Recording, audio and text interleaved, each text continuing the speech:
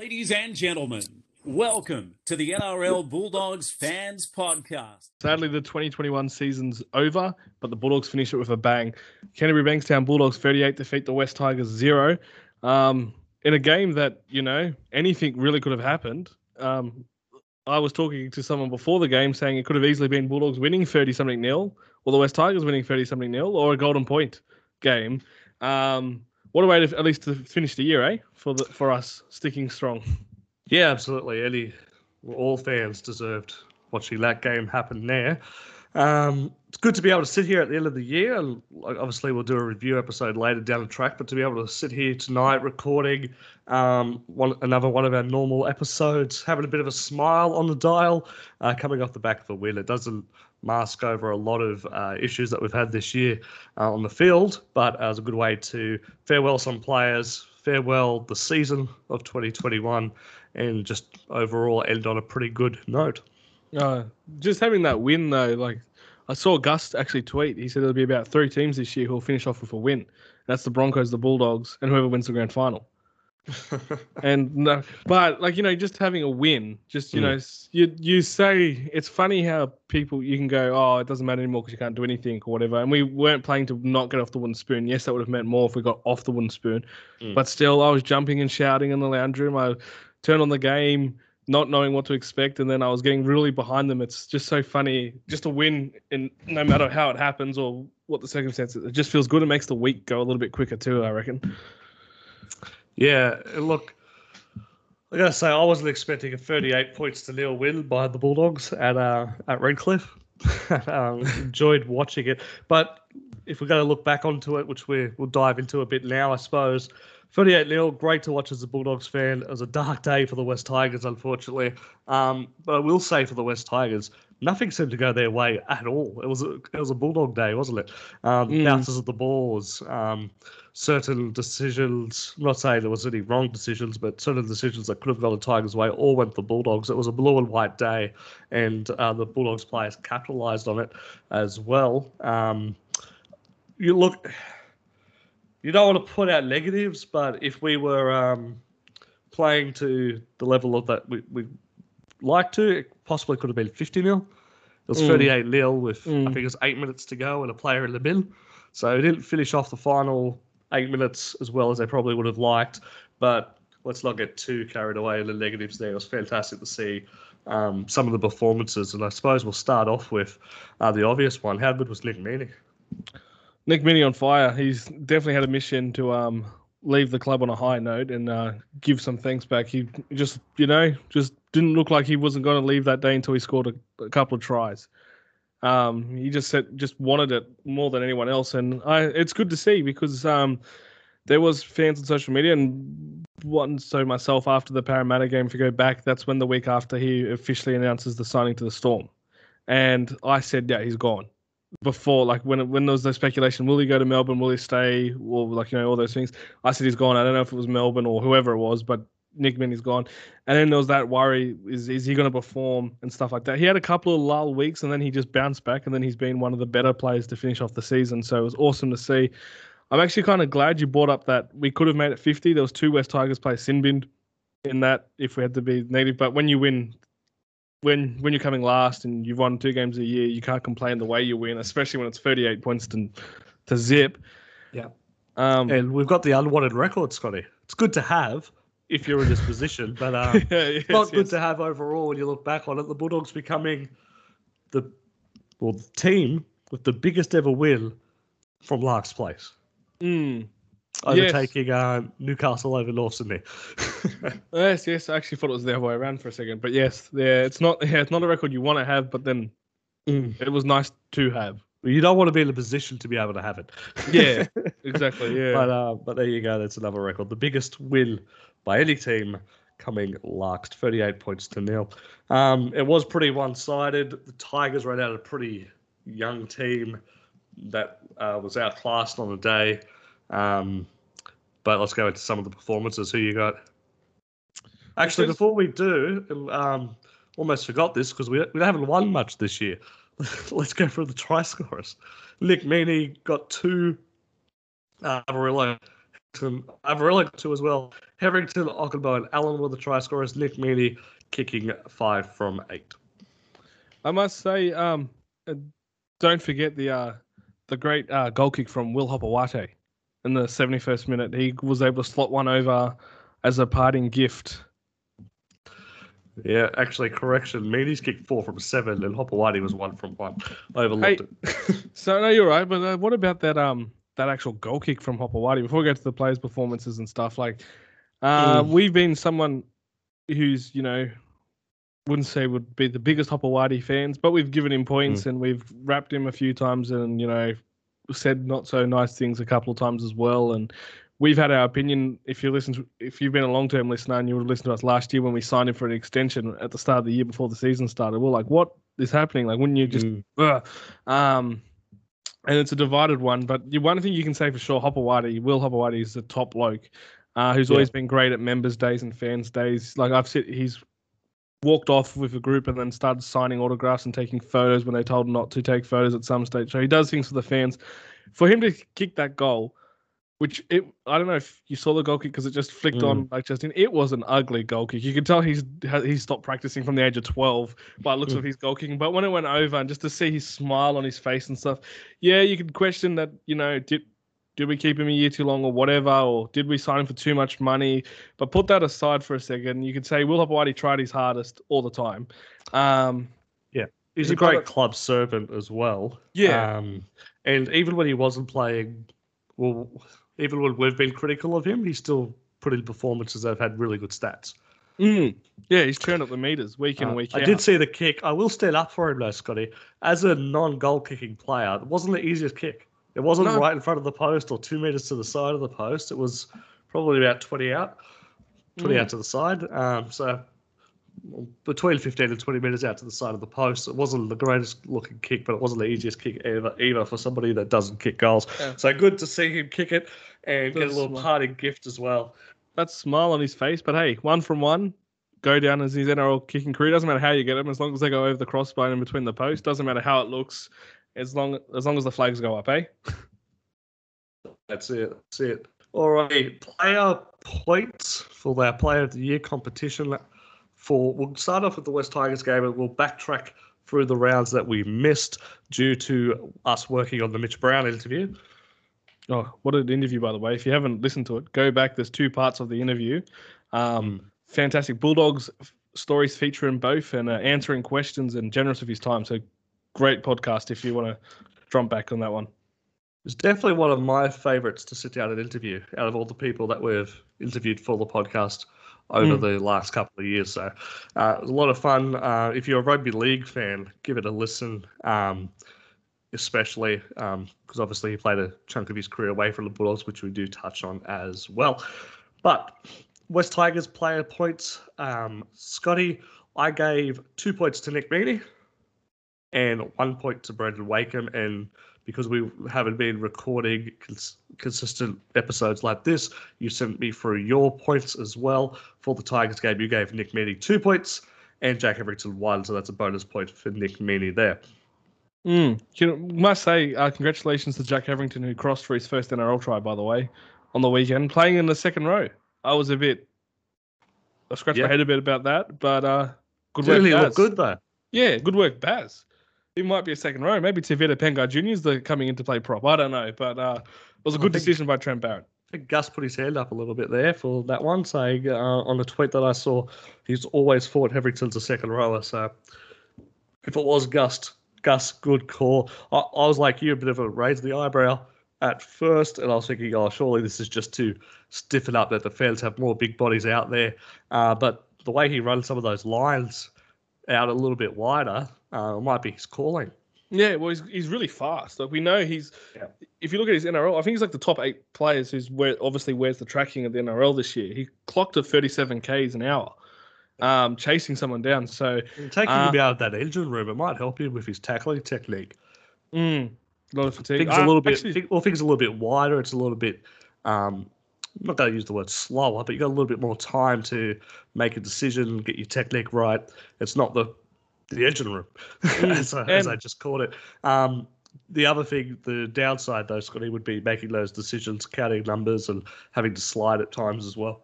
Yeah, I was actually going to add another positive. Like when you have someone like Jake Hetherington who runs like he doesn't care about what's happening tomorrow. Like we've seen the way he plays. He plays it tough, plays it aggressive. When he runs those lines and stuff, like we bring a big guy who's not afraid to run. And imagine him like lining up against the halves of the opposition team. Like he could have a big, a big impact on games next year if that's where he's going to be. Having a big body who's really fast, like I said, 37 kilometers an hour. He's going to trouble the wingers if he makes a break, let alone the halves if he gets through. But and like I said, I liked it. Actually, I honestly thought Josh Jackson was playing second row when I saw that team list. I thought it was just quickly, just to throw off the Tigers a little bit and have three in the middle, three big boppers in the middle. And they just was trying to throw the Tigers off a little bit, but no, it didn't. Yeah, and we both were meaning for the 2 plays. I think that was pretty obvious. 2 tries, had a really good game as well, competed for everything. Wakeham, there was a couple of mistakes in his game, admittedly, but I thought he bounced back from them.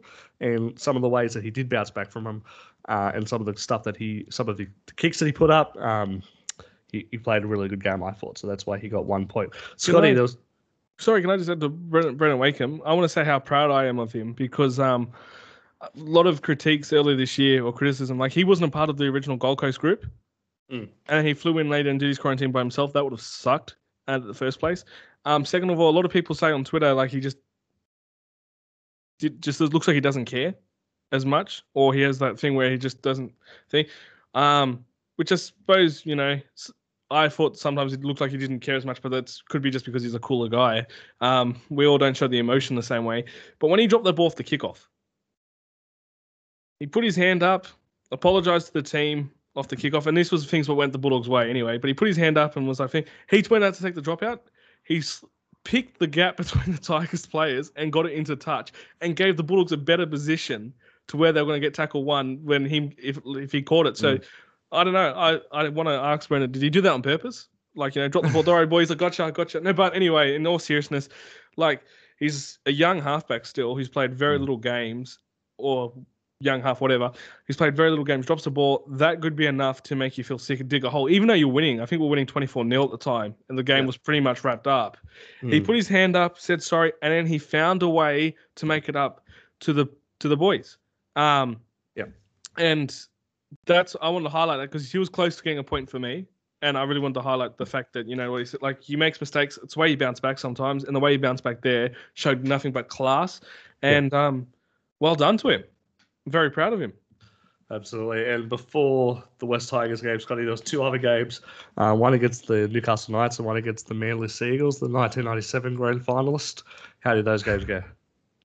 Well, they went a little bit. I'll go to Newcastle. It was 22-16. So it was another loss, but it was a tight loss. I'm just, a bit of a story of our season. We got pretty close to Knights. We had a comeback. That was the game where Jaden Ockenbaugh scored that beautiful try at the end. It was just a little too late, but we showed some promise, some fight. Worried a finalist team. So, things that young players could, gain off and things. And when Trent Barrett was talking about earlier, when we criticised him, we're putting performances together, and that's one of those ones where a young team pushing a finalist who are playing, well, they're playing finals, to get 22-16, never give up attitude. I mean, too little, too late, but there's a couple of calls in that game too, if I remember correctly, that could have went another way. Well, there was a couple of calls in the next game. We'll talk about what could have went our way too. Yep. And that one was the Manly Seagulls game. He won 36 points to 18. I mean, I think the talking point of that game was the Tom Trbojevic try, or no try, which they were awarded 36 points. Well, they won 36 points to 18, but another proud effort where the Bulldogs pushed Manly. Like you said, you got a player with Tom Trbojevic, who's probably the Daily M winner. And if he's not the Daily M winner, he's still, who cares? I don't care. He's the best player in form in the competition right now, versing last. And he didn't have a field day like he did weeks before, 66-0. So I'm going to give credit to Baz there. How hard it is to go from 66-0 and having a big chunk of those players who did play in that game actually believe in themselves. I walked off pretty happy with that 36 points to 18 because Manly, top four side. 36 points, 18. That Trbojevic try, man, I don't understand that. Like, they say if you if you use the ground to regather the ball, it's a knock on. And I think he did move it off his chest to put it on the ground, but the control from one hand across his body to the other was not there. Yeah, it was loose. It was, and he never fully regained the ball to ground it. He just put his hand on top of the ball and pushed it down. He never regripped the ball. That final week we had someone did something similar and they got a no try, and then I think Vossi was commentating and he goes, "Well, hang on, Tom Trbojevic got a try. Like if we're using the Tom Trbojevic standard, it's 4 points." It was a wrong call. I don't know if it had anything to do with the fact that Manly weren't putting the Bulldogs away, and sometimes the 50-50 calls go to the top sides, and I reckon it's a bit like human nature, I guess, that they should be winning, and it makes it harder. But I think that is what it is. But very proud of the effort of the Bulldogs. We have no real superstar player like they do. And we held him at bay, and I think we made it tougher than what what everyone was anticipating, not just him. All right. But yeah. So season's over, Scotty. We need to announce the Player of the Year award, and obviously we have a little bit of a problem because we haven't got the points for those two previous games. But we do, so I'll make those announcements now. Bulldogs versus Knights. You went with Josh Jackson 2 points and Lachlan Lewis 1 point. Well, I went with Lachlan Lewis 2 points, so that's a bonus point, and Ryan James with the 1 point. Against Manly, you went Josh Jackson 2 points and Nick Meaney 1 point. I went Brendan Waken 2 points and Chris Patolo 1 point. So no bonus points there. Patolo gets onto the board for the first time in the year in the second last round as well, which leaves us with the announcement of the 2021 Bulldogs Fans Podcast Player of the Year. How should we do this, Scott? Top 5? Yeah, let's go top 5 and work our way backwards. Yeah, backwards. Alrighty. In 5th place, have you got it in front of you as well? Well, I did not have it in front of me. That's all right. I thought you were going to announce it. No. I'm just watching. In 5th place, it's Jeremy Marshall-King with 12 points over the course of the year. Well done. Oh, well done, Jez. Unfortunately, his season hampered by injury a bit. A couple of injuries at the start and then in the middle there. He could have actually had a real play at number 1 there. So in fourth place, player who's no longer with the Bulldogs on 13 points was Dallin Watene-Zelezniak. Yeah, that's a tad embarrassing a little bit when a player who's played half the year elsewhere, but he did have a good start, I thought, and he played 200 meters. It's funny though, he never actually won with us, but he was I thought anyway, personally, he gave him a lot of the points. I think he got a lot. I think from memory, he might have got a lot of points early on in the year when we were losing, but he was doing some pretty good and strong stuff from the back. And then he had a pretty good year. If you take away some of the brain snaps, like let's be honest, his performances were good. He just make a decision here and there that weren't good. And I think ultimately saw him shun the door, unfortunately. Okay. Now into the podium positions. It is an Olympic year, so let's do it that way. I like bronze, bronze medal, Josh Jackson on 14 points, shooting up the table in the final few rounds, courtesy of winning Scott's player of the match against the Knights and the Seagulls. I just liked it. The game against the Seagulls, I just remember a section which just defines his year. He made a try-saving tackle, and then pretty much collapsed after it on 5th and last. And then he stopped, if you notice too, when Trbojevic had some of those plays, it was Josh Jackson on the inside, cutting it down. So I think his efforts have been fantastic, and I thought, those 2 games was as good as any for him this year. Yep. In second place on 19 points, so a bit of a gap between second and third, is Nick Meaney. This one's a bit sad because he's not with us next year. But yeah, what a year. What a way to finish the season too. Bloody hell. You got a bonus point in the final round there as well to go from tied with Jackson to outright second. And in first place on a whopping 28 points. Got a lot of bonus points, especially early in the year as well. Luke Thompson. Great season. He came in against Melbourne this year, if you remember back, and I've never seen a player lose a game 56 points or whatever the 14. Maybe someone might want to correct that scoreline. But big, impressive. And then he walked off the field and got a standing ovation. Yeah, that's how massive impact when he first came back. I think that was about round 6. Yes. Yeah, there's well, there obviously. Oh, back in the days when you could go to the football. Yes. Alrighty. So we did it a bit differently this year with the bonus points and the 2 and the 1 instead of the 3, 2 and 1. But I think, Scott, at the end of the year, you can't really. I don't think anyone really can complain with our top 3 of Luke Thompson, Nick Manning, and Josh Jackson. No, I think they're the shining lights of, our season. If Luke Thompson, if we had a suspension thing, or if he got suspended twice, like the Dally M's or whatever it is, Nick Manning would have been winner. And then what? Dallin gets into the podium if that happened. Yeah. Okay, cool. I just thought that was a bit funny, but no, Luke Thompson I thought was harshly done by in one of those suspensions in particular, but he makes a difference. That game against Cronulla, if we had 2 of him out there, I think we come back from behind and then end up smashing them. That's how good he was. He just single-handedly just put a mission on, just had a mission to knock everyone over. Well, while we're on the awards, Scott, apparently somebody else has been announcing awards for the Bulldogs today as well. Well, it was the Bulldogs. It was the Bulldogs. Why don't we compare them to what we have, especially when we get to the Player of the Year one, and see, and we'll have our opinion on these ones. So just before you do, Scott, I haven't actually seen these. So cool. You announce it, and then everybody listening to this, who's got through the first 21 minutes of us yammering on after the really good episode of Mitch Brown, will hear my initial reaction. So cool. This is good. I like this type of thing when we don't know from each other and we have to where we are actually reacting. The awards night or the awards day was today. So if those are following the social media, Bulldogs made it a full day event.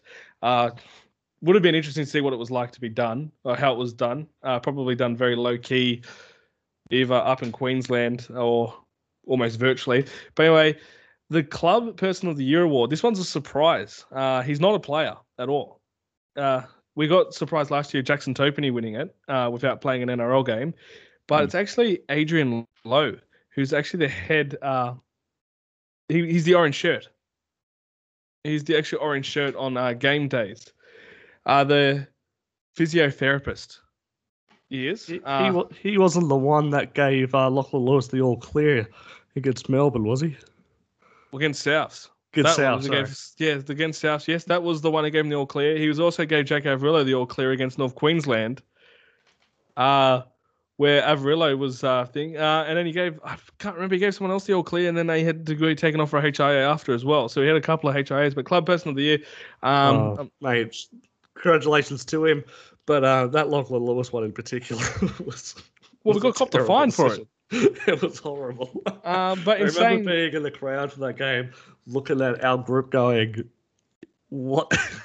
What's happening here? He's clearly KO'd. He was at Disneyland." But anyway, maybe it's of his sacrifice, and everyone sacrificed to go to Queensland, but all the work behind the scenes stuff. Absolutely. So I'm sure Definitely there's so much highlights that we haven't been able to see. But yeah, that Lachlan Lewis one. Good to see the club recognise the other staff as well involved. So good stuff. That's good. The Peter Warren, which is the Community Award, is no surprise. It's Raymond Patel, Mariner. He's been, doing extra work in the community. He's been doing, going back from last year. He's pretty much since he's been injured. Before the COVID, he's been trying to get his name out there. Yeah, he's been. But it was a story where he actually said that now he's injured and it didn't go the way he wanted it to. He could either kick stones and just get himself back on the field or actually make something out of it and do something positive. How many games did he play this year? Do you know? Question without notice. I know it feels like I'll find that out for you. I think, but the reason why I ask is because I almost forgot he was a Bulldogs player. To be honest, it's been a long season with COVID and moving to Queensland and all that sort of stuff. But I saw him on a list of players, I think, for next year, and I was almost like, "Oh, that's right." He's not departing. Not that he was departing. I just sort of forgot him completely, to be honest. Well, he's a good player. I love watching him play. So I was quite shocked when that situation came. Just the 2 games. Yeah. So he got an ankle injury where he was meant to be originally 4 to 8 weeks or something like that. And then it blew out to proportion to where he was meant to be back in round 20. And then he needed to have surgery on top of his failed surgery. Yeah. So hopefully he's all good. The latest with Raymond Faitala-Mariner is he should be back around that December mark to full. I think we as a team missed him a lot more than a lot of people have talked about. Yeah, actually. Yeah, I think so. Mainstream. Imagine him with Luke Thompson and him. And don't forget, Raymond Faitala-Mariner a couple of years ago was playing off the middle off the bench a bit too. So he could play the middle and the edge quite effectively. Yeah, well, we've had the conversation on here quite a few times where we're talking about being light in the pack. And he brings some size and some skill and some experience as well. Quality as player as well. So hopefully that impact of him being on the field next year will be a good one. Yeah, I hope so. For the community, the Peter Warren Community Award. Well said. Well said. The Steve Mortimer, which is the Rookie of the Year award. This one took me by. I was absolutely shocked, to be honest. Yeah. It was Bailey Biondi-Odo. And not that he doesn't deserve it from talent. I just thought it was a given to Aaron Shop. Played pretty much the whole year at centre. Yeah. So maybe Shop disqualified himself for playing too long, given the state of our team at the moment. He's a seasoned pro now, isn't he? Compared to some of the other players, yeah. Look, it is a bit of a surprise. I thought Shop was a shoe-in. But Bailey's been really impressive as well, playing in a different position most of the season, now dummy half. And he's had some really nice touches when he's been given the opportunity in the halves a few times as well. He's one of my favourite players to watch moving forward, one of my favourite young players to watch moving forward in the competition. So I can't wait to watch him develop even more so going forward. So feel for Shop, but well done to Bailey. Maybe they announced Aaron Shop and he said, "Excuse me, too many games." Pass it down the thing. But no, well done. I thought it was just Aaron who had it. Anyway, we'll go to the Coaches Award. I was a tad surprised by this one, but it was Jake Averillo who won the Coaches Award. Yeah, well, he gives 100% every week, doesn't he? So, really talented player. I think his strongest, I don't think anyone could argue, his strongest aspect is his running game. And if you got people running off him with a little flick pass here and there after a half break, that's where he's at his most dangerous. He's had to step up into the halfback role for majority of the season and run the team around, which he did pretty well to start with. And I think towards the end of the season, we mentioned a couple of times that he did look a bit tired out there, but you can't argue that even when he was looking a bit tired towards the end of the season, he was still giving more than 100%. So he's a definite Bulldog player. People that listen to the podcast will know what a Bulldog player is when we say it like that. And I can't wait for him going forward. There's a few Bulldog players that hoping that we keep a hold of going forward that are young coming through, including Dury and Topley. Yeah, I love Dury. He reminded us of Josh Jackson when we said that. Young Josh Jackson last year. The way he would just hit the ball, just came into top grade, looked like a pro. But yeah, and Jackson Topany, just something about him. He's so humble too, by the way. I just like everything about him. Dr. George Proponis, which is Bulldogs Player of the Year, which is how it's voted is by the players post game. So it's pretty much who's won the most player award, and it's an interesting one because player of the season. Yeah, well, but voted by the players, which is I don't mind that. I like that because sometimes like we saw last year, Kieran Foran won it, which was a surprise for everyone. But you actually saw Aiden Tolman come close to winning it, and it gives players who sometimes don't get the limelight media hype. But when and you're on the field and you're in battle and the person next to you has saved you so many times or does whatever, it goes to the skipper Josh Jackson, who's the thing, and I think that's a well-deserved award. His last few. A lot of if you're a casual Bulldogs fan, or maybe you're a newer fan in the last couple of years or something, you could be forgiven for watching a Bulldogs game and thinking Jackson doesn't have much impact. Yes, fair. But if you look at his stats, he's always got the work rate high. He's always doing a lot for the team. But I've spoken to players previously about the impact that he makes on the field, his presence on the field, and they can't speak highly enough of him. So that does not surprise me at all that Josh Jackson gets the Players Player of the Year award. Came third in our one as well. So I think a lot of people watching rugby league, whether the Bulldogs fans or not, can underappreciate Josh Jackson and not understand how important he is to that team that he actually is.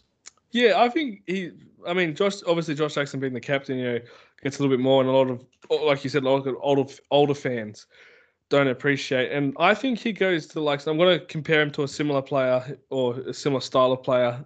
And just before him, David Stagg. Again, some people said copped a little bit from the fans, but you know when he first started, 50 tackles a game. And then he was sliding and he was taking tackles of props. Like you would see him run around and take tackles of props, and you would see Staggy holding the defensive line and stuff like that.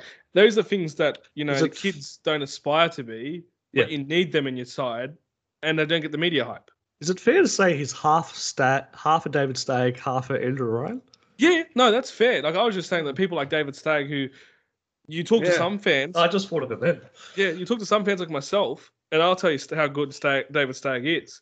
And you talk to some other fans, especially now, and they'll go, and some don't like it at all. And he's not gonna, Stagg's not gonna win your games.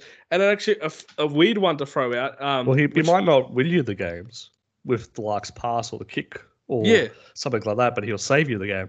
Yes, no, and that's exactly what Josh takes. And another one I'm going to throw, which is a random one, which is a different position completely, but what I felt had this a similar impact was someone like Sam Perrett, right? Not your superstar winger, not your genuine out there superstar winger, but for what the meters that he was someone who came in and did those dummy half runs, and he did those things that sometimes when we weren't going forward, and he would be the first person to put his hand up to help the forwards out when he saw they were tired, and he was like a workhorse winger. And some people go, they'll see Samuel Raja roughly the same time and be like, how good's that? But then like Marcus Evo today, like a lot of Parramatta fans I've noticed have turned on Micah because he doesn't like doing the tough runs from his own end. But you look at someone like Sam Perrett, he might have been the highest rated top try scorer, but my goodness, he was safe as houses, never let you down, and always was first to put his hand up to do a tough dummy half run or one out run from your own goal line that you're going to get absolutely smacked when you run those ones back as a winger. So just players like that. Do we have any other awards? No, that's it, because there's no New South Cup, obviously, player awards. I don't even know if we would do them anymore with the Mounties. Yeah, that'd be interesting, won't it? Interesting. Yeah. 1 year left on that agreement, so we're hoping that will be the end of that. Yeah, agreed. Gotta throw it out there. Alrighty, we've missed out on some Bulldogs news over the last couple of weeks, Scott, so we'll touch on a few of the bigger things that happened in the last 3 weeks, and anything else that's been new. Yeah, so obviously Adam Elliott, again, in the headlines for all the wrong reasons. Again. So the incident up at a restaurant with Millie Boyle in the bathroom. I don't know why you have to go to the bathroom for a kiss. With your shirt off. I was going to be a little bit more polite and say maybe that's suggestive of something else. But that's disappointing. And look, a lot of fans and members have turned around and said, we need to get rid of him. It's happened too many times. It's hard to argue as well with that. So I'll be interested to see. He had a meeting with the board yesterday, I believe, 2 days ago on Monday. Monday night. On Monday night. So interested to see what the result of that one will be. Yeah, can we just say, I don't like you're the final person in charge. You're the one who pulls the pin or says, no, you can stay with an agreement, because he's spoken about actually banning alcohol as a part of the, a term and condition. If he touches any grog, he could be sacked. That's how much he's gone into desperate state, knowing that he's in trouble. Because remember last time he admitted that he had an alcohol problem and saw thing, and it looked like a desperate move then, where the Michael Leisha incident only at the start of the season, which just happened around Members Day. Now he's gone into an even more desperate state, knowing that he's skating on very, very thin ice at the Bulldogs. He's gone, no, I'm committed to quit alcohol completely. And if I touch any alcohol, and let's face it, the boys after a tough preseason, not around the Christmas break. Traditionally, they might, a couple of them, especially if Sydney should be opening up apparently soon, which is be a bit excited for the players. But with that anyway, a tough preseason around Christmas, and they have that week or 2 weeks off around the Christmas and New Year stuff. Very traditional. A lot of the team go out and go for a drink together. Can he be trusted? And then can he also be going to these events without touching? I mean, obviously, you don't have to touch alcohol, but it'll be around him constantly. Yeah. And look, you're talking about there is going to be riled up to the state I was a couple of weeks ago. So, look, if you're saying, do I get the final decision? Yeah, I want to see your decision. And yeah, look, I'd probably let him go. It's happened too many times. Around the same things. Yeah, around alcohol and stripping off in public and doing just inappropriate things in public spaces. Yeah, I'd probably help that ice break a bit, to be honest. And look, from a future point of view, it opens up more salary cap space, which could help us get maybe another forward or two into the club as well. And I know that should not be the reason why you I'm glad you touched on fire a player or not, but it's a benefit, I think. I find it hard to believe a lot of parts of that story up at the restaurant. He gave up alcohol earlier. For 7 months, yeah, roughly. That's what he says. He's given up alcohol completely. And apparently this night is the first time he's touched alcohol in 7 months, that you said, and something's happened.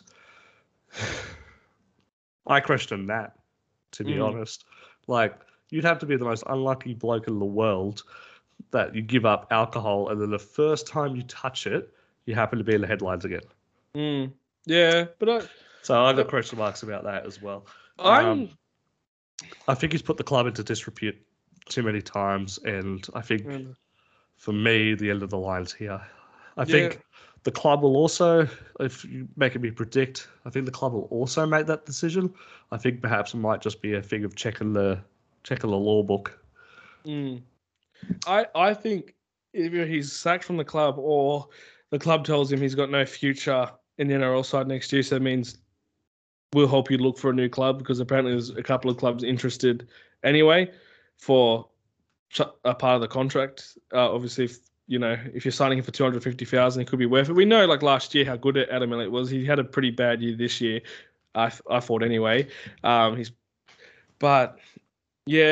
somewhat agree. Like, if you go alcohol, if you generally think alcohol's a concern, you lasted 7 months, and you do that. But the thing that annoys me as well, which I don't think people put in too much perspective, is that he's been given a lucky go to live up in the Queensland, so they had to quarantine for a couple of weeks, or like stay in hotel quarantine while they were playing football and had no contact. And then they were allowed out to the public where they could actually do events like going out to restaurants and, going to get their hair cut and go out for coffee and live life pretty much normal, really, but on the Gold Coast from a hotel room, right? Like, for some of those young players, that'd be an experience of a lifetime. Like, you're on a trip with a few of your best mates, and then he's doing all this willy-nilly stuff, going out to a restaurant, again, alcohol, took it to the bathroom. If you didn't take it to the bathroom, probably not in trouble. And his shirt.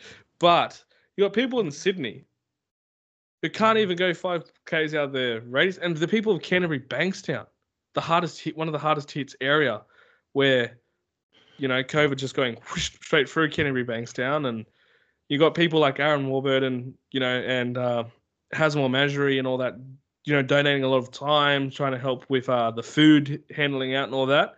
I see that more of the punishment. Like, he just, I don't know, smack in the face. I don't know. I just feel like, you're up there to play football. You could bring some joy to the fans, and he's done the complete opposite. Wild up there. Yeah.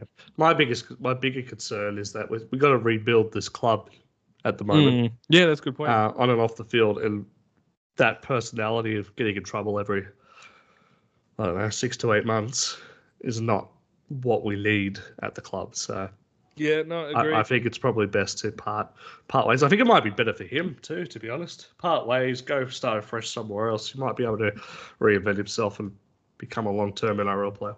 Well, that's what I reckon personally as well would help him learn and be like, oh shit, these are consequences for your actual decisions. These are what actually happen. You know what I mean? Yeah. You can fine him, smack him on the wrist. Like some fines are not, it's a bit of a smack on the wrist. But yeah, I think if he got told to, you can't play for the club that he grew up supporting. Yeah. I think that would, wake him up a little bit. But if you think that was stupid, wait for this one. Obviously, this was an obvious one that's been going around for quite a while. Yeah. But Lachlan Lewis stealing speakers provided by the NRL, estimated to be around about $500 plus. Speakers were provided, PlayStations and other, goods, I guess, entertainment goods, whatever, was provided by the NRL as like a thank you for them to use whilst they're in this bubble, whilst they're up in the hotel, but especially for the first couple of weeks when they were allowed to travel to a training field, into a common room and then your hotel room, and you couldn't go out. When the story broke, he said it was a practical joke. I don't know if Adam Elliott lended him some money to get some heat off him when it happened. But I've read some reports. I don't know too many practical jokes that ends in theft. Yeah, and not theft from a teammate too. Theft from I don't know. There's practical jokes where you hide things from people that you know well. But to steal something from an organisation to go to sell it, how is that a practical joke? Yeah, and I think it's a joke. I think it's more if I was to borrow your car and then get a speeding fine, I'll tell you about it because it goes to your number plate. Yeah. Well, I think it's just that's as tasteful as the practical joke is. But that was like his first layer of defense. And then he's, apparently he was caught by a Bulldogs official who told him not to do anything. And the Bulldogs official alerted things that they were worried that something was going to happen, and he did. And then finally, apparently he accepted the money, which he had to refund. So he actually made the sale, which at one stage he was claiming he never made a sale. But there was later reports saying he actually did make the sale, and that's why he was in bigger trouble because he actually went through with it. So it's just stupid, isn't it? Like, it's stupidity at its best, especially in the position that he's in. Like, coming off contract, by the sounds of things, no other clubs reached out to him to give him a deal, and now he's done this. Has he got money issues? Is he worried about money issues going forward? I don't know how $500 is going to fix that, but it's just. I'm at a loss to explain it because it's just stupid.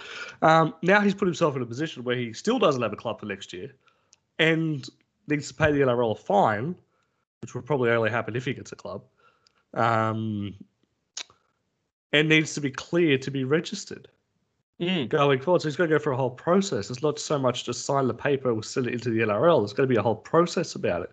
So, I don't know. He's really hurt himself there. So maybe that's who the practical joke was on. It was a practical joke on himself. I don't know. It's ridiculous. Could I put this one out there? Before this happened, before the speaker of theft happened, Lachlan was played a couple of decent games. And, against the Roosters. He got my 2 points against Newcastle. Yeah. Well, I was going to say, he got my 1 point in Newcastle. He had the good game against the Roosters where we got both our 2 points. Yeah. Earlier in the year. Then he had that brain explosion where he threw Cody Walker. By the way, there's some funny memes about that. They put Cody Walker's NRL speaker on his face and then looks like it. I thought that was hilarious. You have to share those with me afterwards. Yeah, sweet. I'll see if I can find them again. But there were some good ones. But Lachlan was right. Comes to you, right? Apparently the Bulldogs have got one spot left in their top 30. I mean, depending on what happens with Adam Elliott at the moment. Yeah. And if there's other signings. But apparently Lachlan Lewis's manager's been shopping him around for minimum wage contracts. So he's going to go from 450 to 120 or 100,000, which is a big hit to the pocket. Maybe that's what scared him to get that $500. I don't know. But if he came to you, right, and said, hey, it's worth to take a look at Lachlan Lewis again.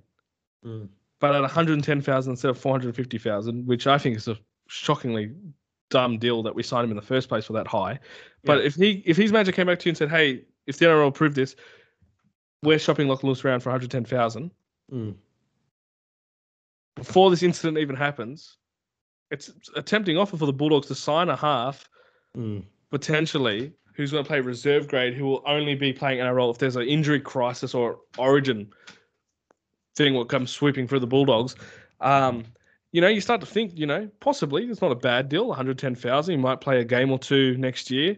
He'll be playing for the Mounties. We'll have a competitive Mounties side probably with him in it. He has a point to prove. You start to think, maybe we might sign. Yes, there's a lot of halves at the Bulldogs. He might be worth something to keep him around and see what happens. But then he's still a speaker. I don't know if the Bulldogs were interested, but I was just thinking if he's shopping him around for minimum wage and the Bulldogs have a minimum wage spot, there's an opportunity, despite being not wanted, to be wanted again. So I don't know, it's dumb. But I was just thinking, would you consider Lachlan Lewis before that on a 110,000 deal? Me personally, I wouldn't, purely because we've got 4 halves off the top of my head. Yeah. So we've got Wakem, Biondi, and then obviously Flanagan and Burton. I don't think he's going to be playing the halves next year, but it's Avarillo as well, so there's 5. Let's get rid of Avarillo because he's got a bit of utility about him. Yeah. To have 5 players who are out and out halves in your salary cap, your top 30, is not smart salary cap management. So for me, I wouldn't have considered it beforehand anyway. However, if I was like the Raiders or something that might need a backup half, or the Cowboys, or maybe even the Dragons. Yeah, someone that's got a few runs on the board, needs to be able to prove themselves at a even 150k a year. You probably look at it. But not now. Too much hassle for someone that's going to be on essentially minimum wage. Yeah, no, I just thought it was a shot in the foot to himself. The Bulldogs did announce a signing this week, which wasn't a shock. It was the young Rabbitohs hooker Joshua Cook, who's been playing understudy to Damien Cook. The reason it's not a surprise is because Gus leaked it a couple of weeks ago saying he was a part of the top 30 for next year on Twitter. I don't know if it was an accidental thing by Gus because he was just answering a genuine question, who was a part of the Bulldogs top 30 at the moment, and he put Joshua Cook's name down. Young hooker who signed a 2-year deal, an out-and-out hooker. There's some raps on him, and plus he's playing under Damien Cook for the last couple of years. Yeah, and apparently he was next in line to play hooker for the Rabbitohs this year, but only injury prevented that. And the young under-20 player for Souths ended up taking that opportunity. I haven't seen much of him play, to be honest, so I'm looking forward to seeing how he goes. He's also known as Cookie for obvious reasons. He's got a lot of raps on him, so good luck to him. It's still a bit of an area of concern for mine going forward in 2022. The hooking role. So hopefully he could come out and it'd be NRL standard pretty quickly. That would be awesome. Because if not, I think there's still a little bit of a concern area. Yeah, it's interesting though. Could this be the biggest thing? Remember how we let Damien Cook go, and it's the classic, thanks Des, thanks Raylan Castle. Could it be the ultimate payback?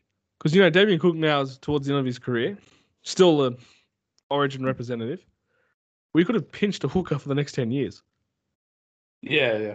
So wouldn't that be the biggest payback if we got if Joshua Cook lives to his potential? But yeah, it's always unfortunately injury this year, but also not playing much reserve grade because of the COVID situation. Hopefully next year with doesn't matter what COVID's doing. It looks like the governments in Australia, or the state ones, have pulled the line and said one's the vaccination rate, so it shouldn't matter if we're getting 50,000 cases a day or one. It looks like New South Wales will be living on, so that means New South Cup. That's where I'm going with that one. So hopefully, he might play a few there, and doesn't matter what happens with COVID. It looks like that will just be a thing of the past. Without getting too political, I should say, it does look like that at least some of the people by March next year will be living a normal life, especially within New South Wales. So obviously the government has to announce exactly what that means to everybody, whether vaccinated or non-vaccinated. But you'd imagine that it would be back to footy will be back to normal. Maybe the crowds will take a little bit of a hit for certain people that worried. Don't want to get vaccination for whatever reason. And we don't know what it's going to look like. That's the point of what I'm trying to get across right now, whether both vaccinated and unvaccinated will be allowed into crowds. But I think it's safe to say that by March next year, the NRL season will look like it did 3 years ago. Yeah, I just want to just say the point that New South Wales Cup, let the players bloody play. That's what I mean. New South Wales Cup's part of the NRL structure. Yeah, That's the point I'm getting at, yes. Yeah, no, that's, and that would be good for, if I picture him personally, maybe playing a couple of weeks in the Mounties. Cup, Jersey Flag, Ron Massey, the whole shebang will be back to normal. Which would be fantastic. Pyramid. Yeah. We're rambling a little bit with that. The departing players. It's sometimes it's interesting feeling, isn't it? It's, sometimes, you're like, yes, a player's leaving, and, fans have been calling on social media, but it's also but it's a sad thing with all of them at the same time. And I'll read through the list of the departing players, the way the website posted it. So there's no reason players are first or last, okay?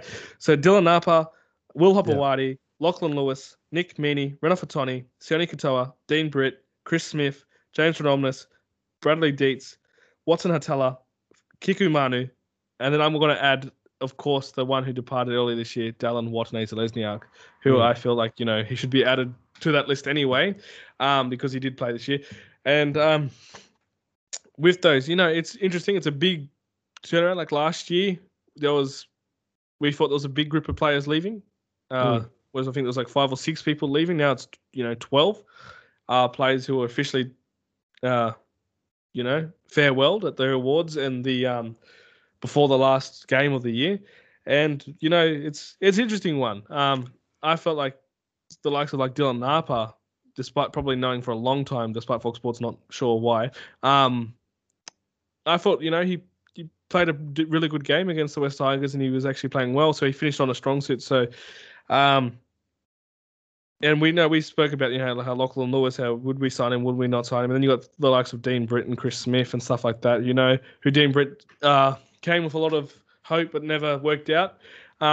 They are people as well, and they're players, and we should appreciate no matter who rocks in the blue and white for their efforts, and they have to go for preseason. That sucks. But they do play their hardest. I can never say none of them didn't do what they thought was best or played to their best of ability. So I do want to thank them all personally for their time, some longer than others, and but they all played a part in the Bulldogs, and so thank you for that. Few surprises in there for me in particular. I don't necessarily disagree with any of the decisions made, but the few surprises for me was like Bradley Dietz, Kiko Manu. I was shocked by Kiku Manu. Yeah, I thought he has some potential, and I hope he lands somewhere else and continues to develop. He could be quite a good handy player. Bradley Dietz set the world on fire in the trials. His best game was a trial match against the Sharks. Probably didn't regain that form throughout the NRL. But in saying that, I thought he might have been given another year to see how he could progress. So yeah, it would have been cheap too, hey?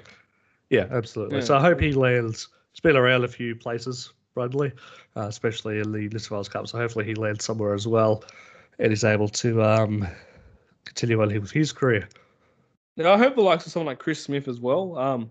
I think he's been nothing but good for the Bulldogs when he's been able to play. He's had a bit of up and down with injuries. Chris Smith is sorry, mate, but Chris Smith's the type of player that should go to Melbourne.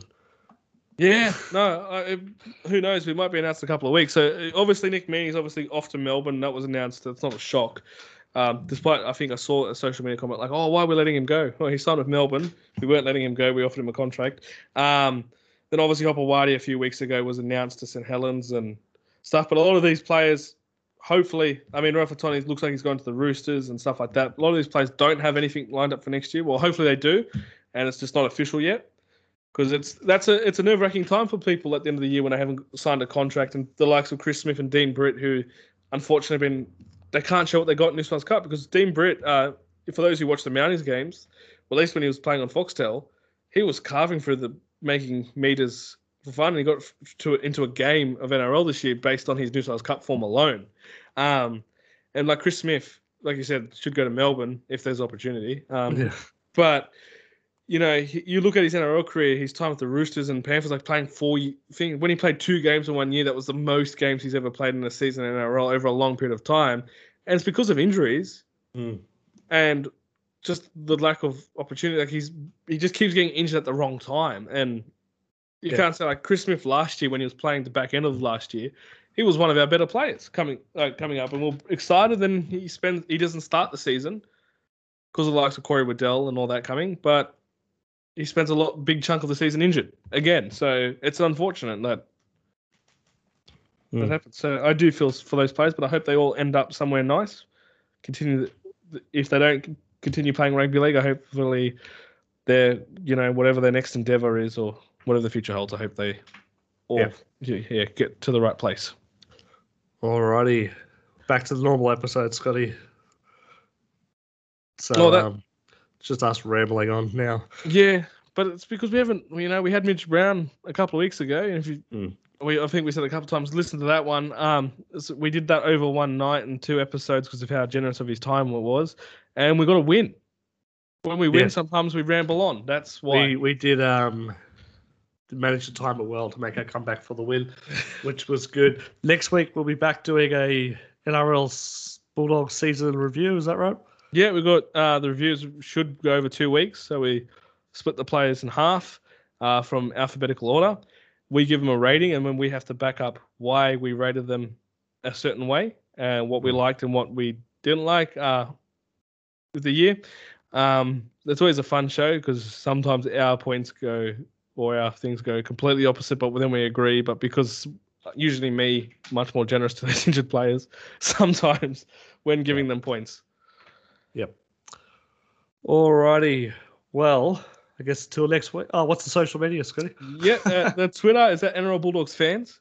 Yep. Instagram is NRL Bulldogs _fans. Our Facebook page is just NRL Bulldogs Fans Podcast. And if you want to get in touch with us via email, it's nrlbulldogs.fans@gmail.com.